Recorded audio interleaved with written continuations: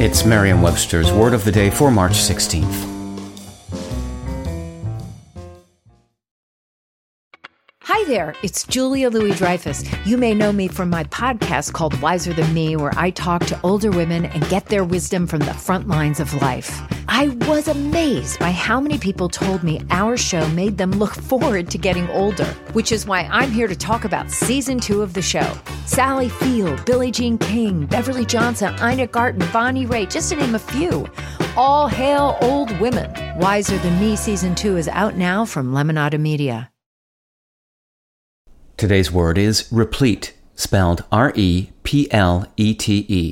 Replete is an adjective that means fully or abundantly provided or filled. It can also mean abundantly fed, or more broadly, fat or stout, or replete can be a synonym of the word complete.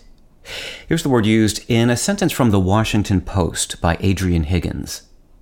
Early pictures of the garden show a space painfully empty of the layering and vitality of a replete garden. Given that one of the roots of the word replete is the Latin verb plere, meaning to fill, it isn't surprising that the word has synonyms such as full and complete.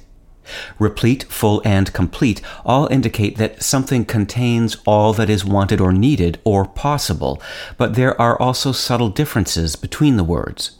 Full implies the presence or inclusion of everything that can be held, contained, or attained, as in a full schedule, while complete applies when all that is needed is present, as in a complete picture of the situation. Replete is the synonym of choice when fullness is accompanied by a sense of satiety. With your Word of the Day, I'm Peter Sokolowski.